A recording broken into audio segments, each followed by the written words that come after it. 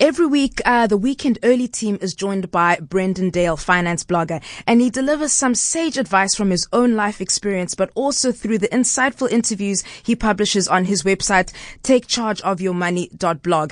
And today we discuss cashing in on your Provident Fund and the pros and cons in using that money, which could also very well relate to what you should use your bonus money for. And on that note, we welcome you with open arms this morning. Good morning, Brendan. How are you?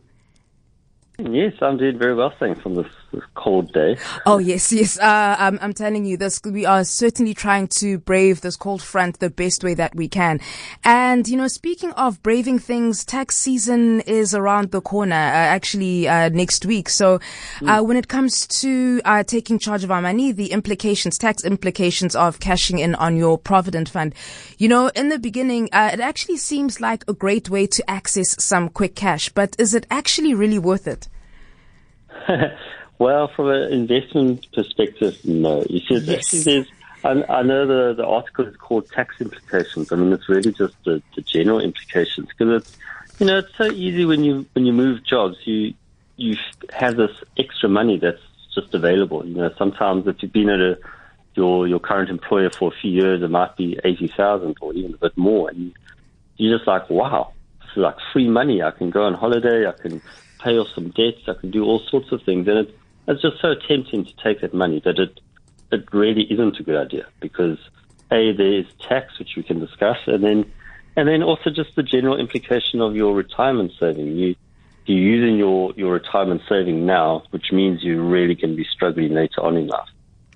And and now that you've mentioned that, because it is quite tempting indeed to know that it's actually just almost readily available at your fingertips. But what should we actually consider before? What are the key things that we should consider before cashing in on our Provident funds? I think that the thing is just to know what your options are, and obviously everyone knows about cashing in their money. That the other options are to either transfer the balance to your new employer, and that's a very easy process, or you can even transfer it to what's called a preservation fund.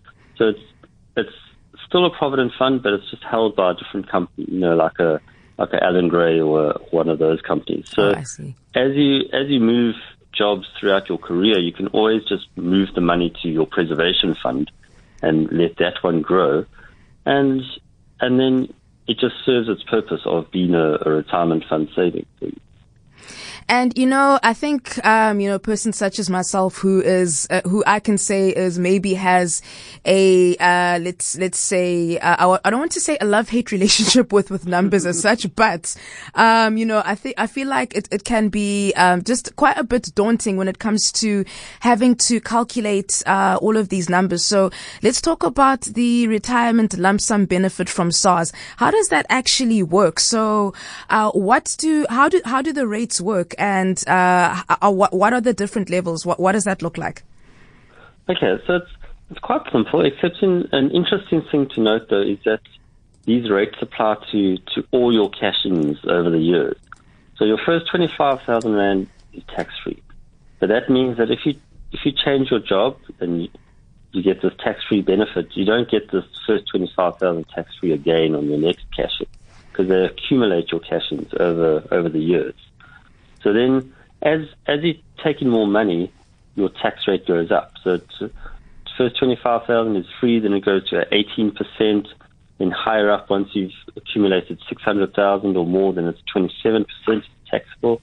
And once you hit in almost R1 million, then 36% of that is taxable. Well, 36% of the income after that. So it's you don't have to worry yourself about exactly how to do the numbers, because SARS will do it for you. Right. They won't give you the money until they've worked out the tax. But it definitely, it jumps up quite a lot, and it's actually quite a lot of your money that is going towards tax. So it's nice to think that you can take some now and get it and pay little tax, but each time you're doing that, you accumulating more of a cash out, and you're going to pay the tax. You pay tax anyway. Whether you pay the tax now or later, you're going to be paying it. Either way, exactly. There's absolutely no way of actually avoiding it. It just is what it is. So at least now we have a better understanding with exactly how all of that works. And when it comes to also, of course, when it comes to leaving your job, what are the best ways, or what is the best method when it comes to exactly how to preserve when leaving your job? I think the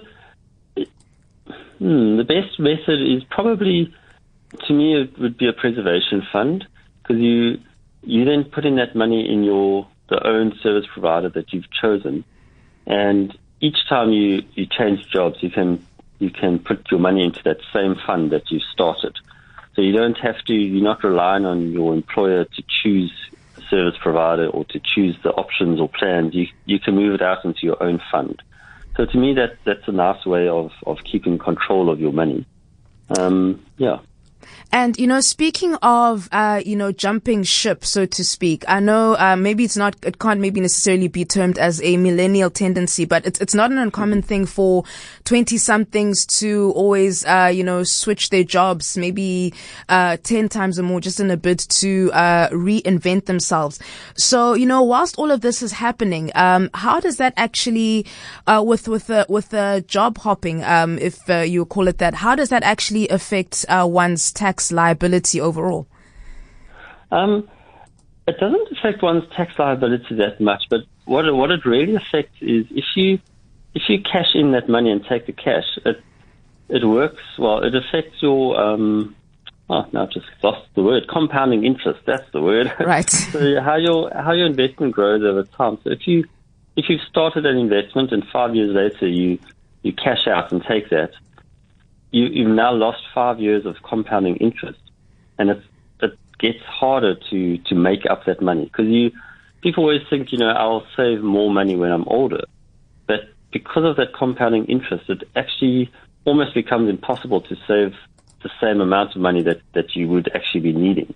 So that's where the real sort of crux of the matter is that if you're starting to save from a young age, which is great, your first job, you putting money into your retirement, but then you keep taking it out and you lose in the whole effect of compounding interest, and it's going to take you years to catch up, because you just have to save more and more money the older you get to try have the same amount that you would have had if you just left it there.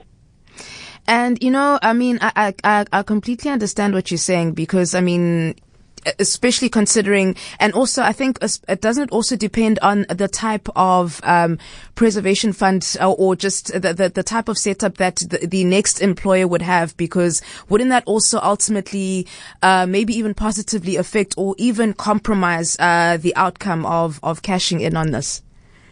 Yes, it can do, definitely, because it depends where your employer actually, which fund they've chosen and the fees involved in that fund. And it definitely does. And absolutely. And, there is so much that we certainly need to consider. I'm speaking to Brendan Dale, and we are talking about tax season, which begins next week. And of course, we have to consider the implications of cashing in on your Provident Fund. And if you have any questions for Brendan, please do contact him. Brendan is our regular finance blogger. And of course, we've been just discussing the pros and the cons, what it means if you had to jump ship, exiting early, etc., etc.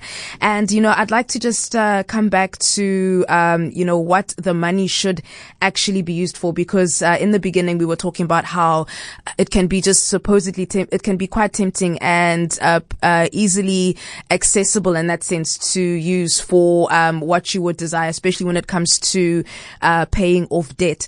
But ideally, what type of different investments should one actually consider when it comes to cashing in on your Provident Fund?